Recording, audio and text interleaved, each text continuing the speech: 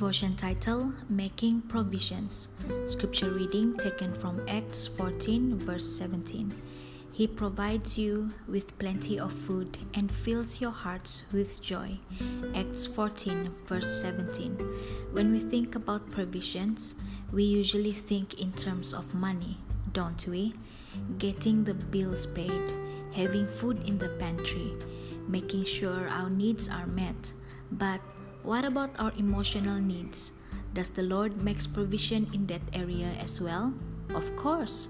According to the scripture, He fills our hearts with joy. What an awesome God we serve. Thank you for listening, and God bless.